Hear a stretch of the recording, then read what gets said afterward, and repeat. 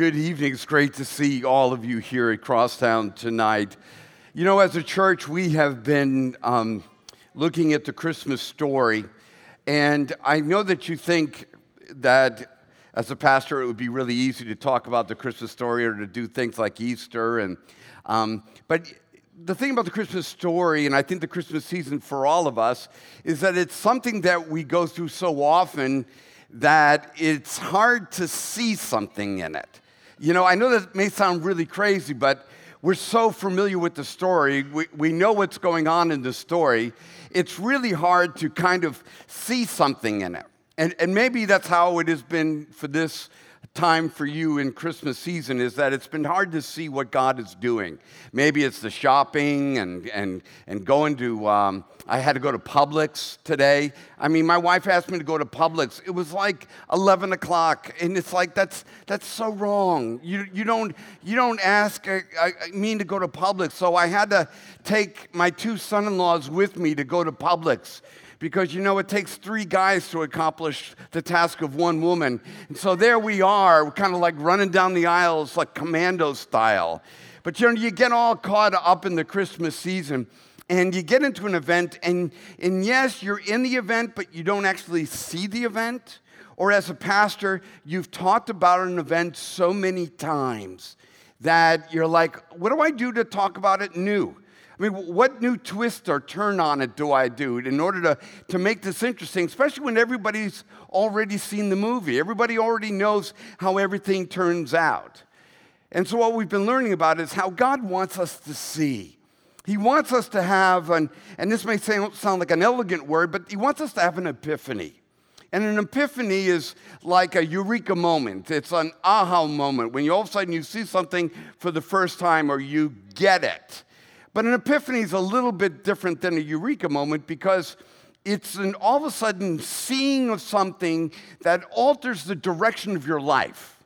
It changes the course of where you were going as a result of this discovery of something new. But for a lot of us, Christmas has become complex with tradition. There's so many other things that are a part of it. There's other like mythologies or other stories that have kind of merged together with it. We've got Jesus, we've got Frosty the Snowman, we've got Santa Claus, we've got shopping, we've got those people coming over to our house that we don't want them to come over, but they have to come over because they're our family. You know, all the complications that you have with life and things that you have to deal with during the Christmas season, that sometimes you just miss it and you don't see what God is doing. You know, and I've had to ask myself why sometimes I don't see God in a thing like Christmas. Maybe it's doubt. Maybe the story's just too fantastic. Maybe it's just too wonderful. I mean, a baby being born in a manger, shepherds in a field, magi arriving with gifts. I mean, sometimes it's just maybe too amazing for us. Maybe it's the busyness of it. Maybe it's the familiarity of it for our lives. But God wants us, even in the next, we will only be spending 30 more minutes together. Now, that usually gets a cheer when you say that in a church. But, you know, we'll be spending 30 minutes together. But here's the thing. I'm praying that over the next 30 minutes that you'll have an epiphany, that you will see something about God in the Christmas story, something that God is saying to you to alter your path that you've never seen before. We're not the first people to look at a God story and not get it. You know, even people in the story didn't get it. I mean, there's this guy, Zechariah. Now, he's married to a woman named Elizabeth, and it's part of the Luke story of Christmas. And they're being told that they're going to have a baby, and the baby's going to be John the Baptist. But here's Zechariah. He's being told by an angel that he's going to have a baby. And as he's listening to the angel, he's like, yeah, I don't get it. And he begins throwing some, objections on why it wouldn't happen to him. Now, here's the interesting thing about Zechariah. He was born into getting it. He was born into a tribe that serves at the temple. And then he was professionally a priest. So he came by it not only by birth, but he came by it by job. So not only that, it was his night to be in the temple serving and burning incense to the Lord. So if you thought there was anybody that would get God doing something, you would think it would be a guy like this, somebody so front-end loaded that he would get and see what God was doing.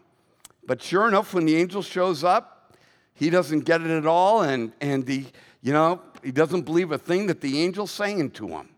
And I think sometimes, maybe us as Bible Belters, we were born into this. Even if you don't believe in God, maybe you were born into the Bible Belt, or you moved here, and it's part of the tradition of us as a culture to celebrate Jesus, to go to church, to read the scriptures, and maybe it becomes a part where it's just we're born into it, but we still don't really see it, and we really don't see what it's all about. And then we're not alone also when we learned about Joseph and Herod, two other people in this story of the birth of Jesus. You're familiar with Joseph, who's becoming married to Mary and then becomes the father of Jesus, and he's involved in the story. And you remember Herod, and he responds in a different kind of way. But the interesting thing about Herod and Joseph is that they're provided the exact same information. They see the same star. They get to talk to the same magi, or let's call them mathematicians or astronomers of their day. So they get to look at the same data. They go into the exact same scriptures and begin to go and talk about what the prophets were talking about the birth of the Messiah. So they're both exposed to the exact same information. But as we look into the story, even though they saw the data, the empirical evidence, they did not see the same way. Joseph, when he's visited by an angel, when he looks into the scriptures, when he sees the star, he responds to the plan of God. He wants to be a part of what God is doing.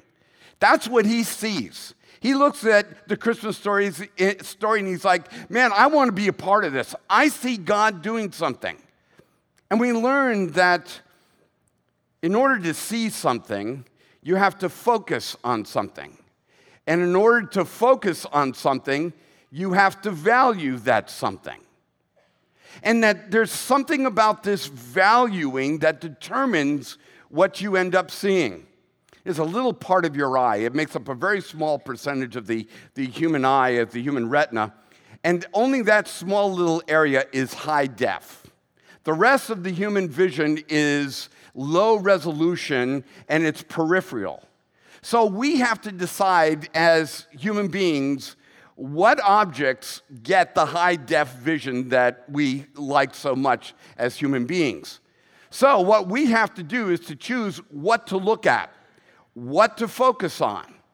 But in order to choose what to focus on, we have to make an internal decision on what's worth looking at, or what do we value looking at. It's kind of like when you see a really cool car drive by, if you're into cars, and you see an old 1956 Ford pickup truck go by, and all of a sudden you turn your head and you look, because in your mind, inside of your value system, that's a kind of vehicle that you turn your head, you focus on, and you look at. Well, what Joseph had decided is that what he was going to see, what he was going to focus on, was going to be a result of what he valued. And what he valued is, what's God's plan? What's God doing? So when he looks at the star, when he talks to the Magi, when he gets involved of looking at the scriptures, the result that he comes up with is, hey, I want to be a part of this. Yes, yes, yes, I want to do what God's doing. I want to be a part of this story. But then there's Herod. Same data. Same information. See, for a lot of us, we kind of hold off on believing God because we're waiting for better data. The data is already out there. We see what we want to see. For a lot of people, they reject the idea of God because they see the world's filled with so much evil. Well, if you value the concept that the world is filled with evil and it's always disappointing, that value will determine your focus, which will then, you will see everything bad about the world. And you won't hesitate to point out, if God is good, why is there so much bad? But rather, if you're focused on the idea of seeing what God is doing in the world, it's amazing that value system will drive your focus, which all of a sudden you'll begin to see what God is doing. Well, we end up with Herod, because Herod has a whole different value system, which means he has a whole different seeing system. He sees it differently. Even though he's got the same magi, the same astronomy, the same mathematics, the same scriptures, he's got the exact same star up overhead, he decides that he's going to send out his armies and he's going to wipe out every male child under the age of 2. It's like, what is this? Aren't you watching the same movie? Isn't this the exact same story? He's like, oh no, he's got good data. He knows exactly the data. Remember what he says to the Magi. He says, go and find the Christ child so that I too may come and worship him. He knows that it all adds up to him bowing his knee to the Christ child. But as a result, he values something else. So he sees something else. What's he value? His position. His position provides him with power. His power provides him with control, provides him with profit. He's in charge of everything as a result of it.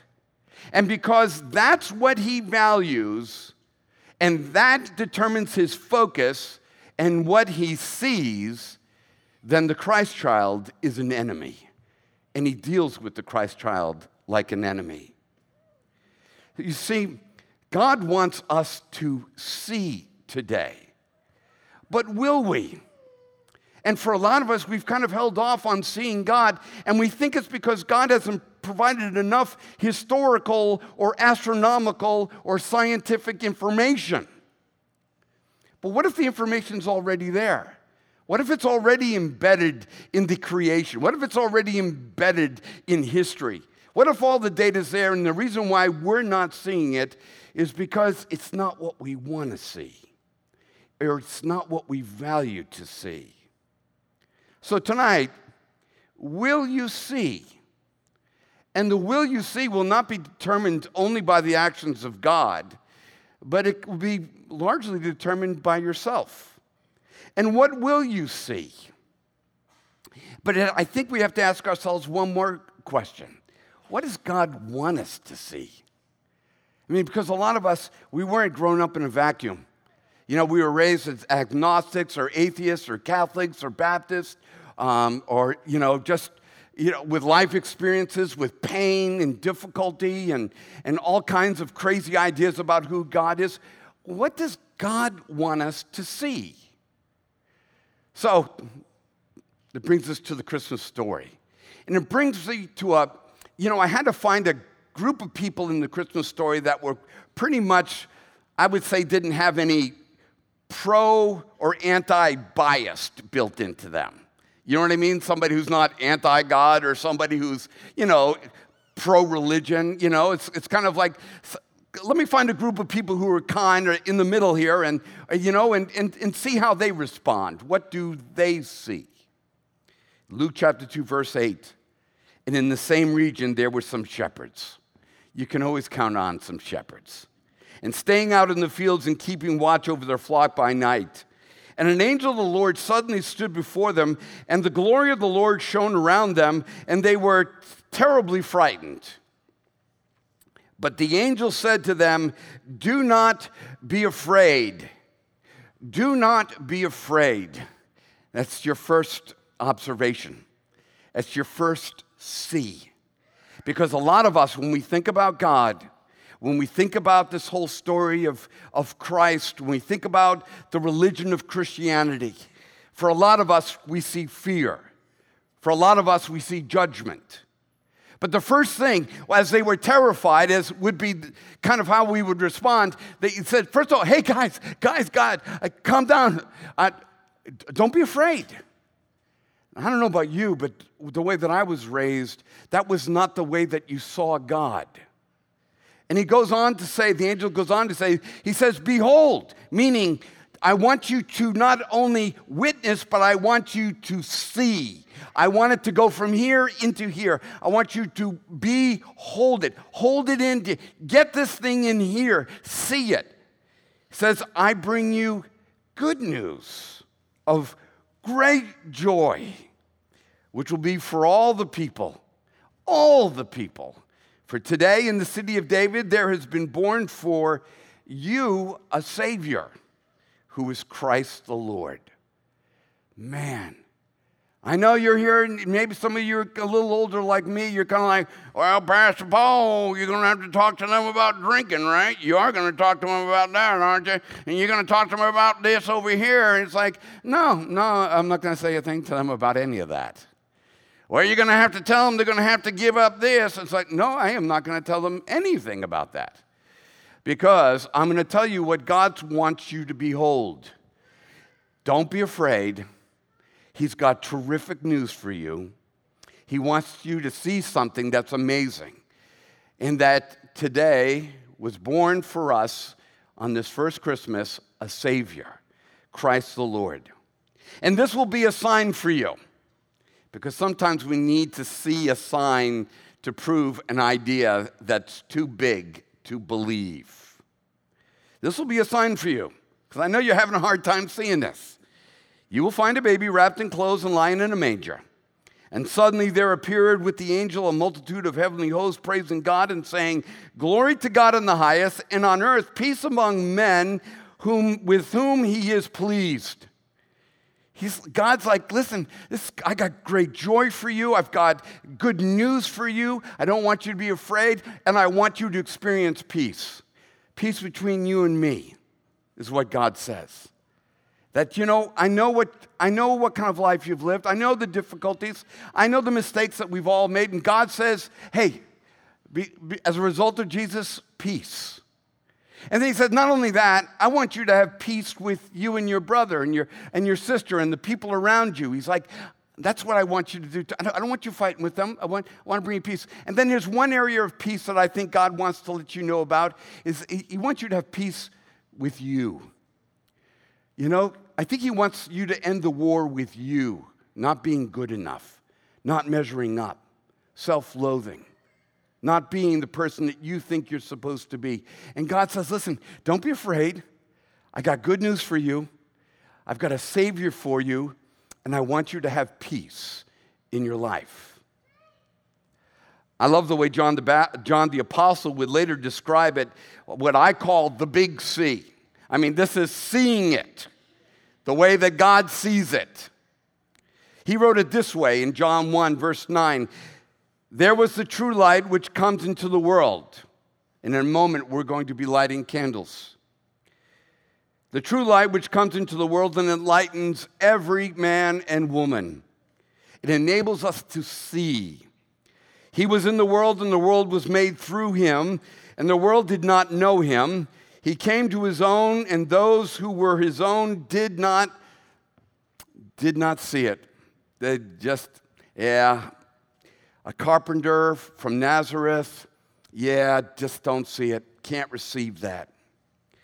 But here's the great news. But as many as received him and receive him, to them he gives the power, the right to become the children of God, even to those who believe in his name, who were born not of blood, nor of the will of the flesh, nor the will of man, or the perfection of man, but of the will of God. That's the big C right there, is that you, through Christ, can become a child of God, a beloved child of God. Hey, the star, that was wicked awesome, okay? I mean, that's a really cool thing to see.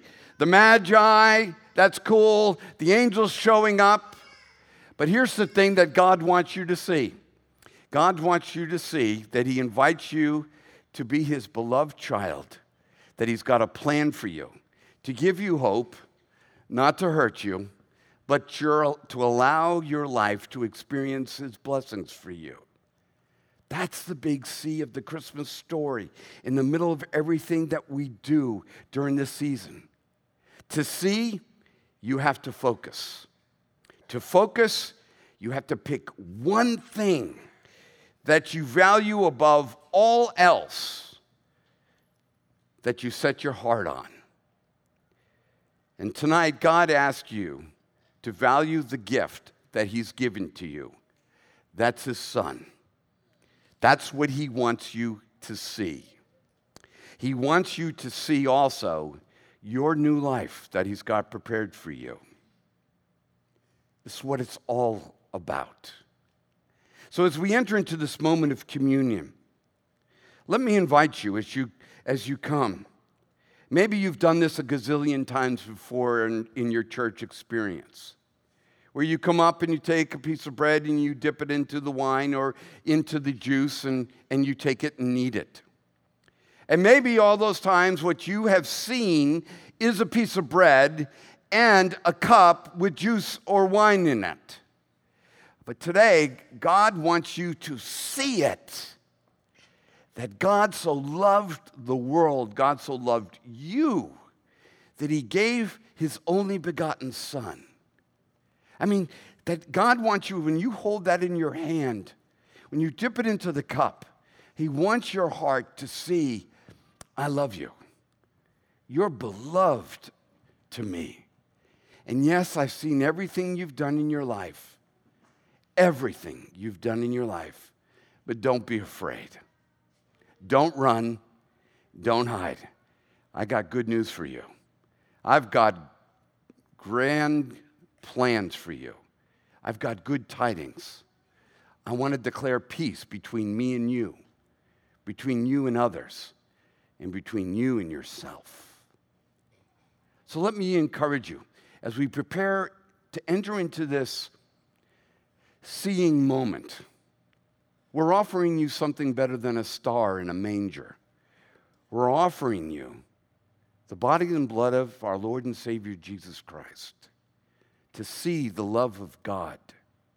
And if while you're coming you have a child with you who's maybe a little too young to understand what's going on, bring them up anyway and let them see you take the cup and the bread.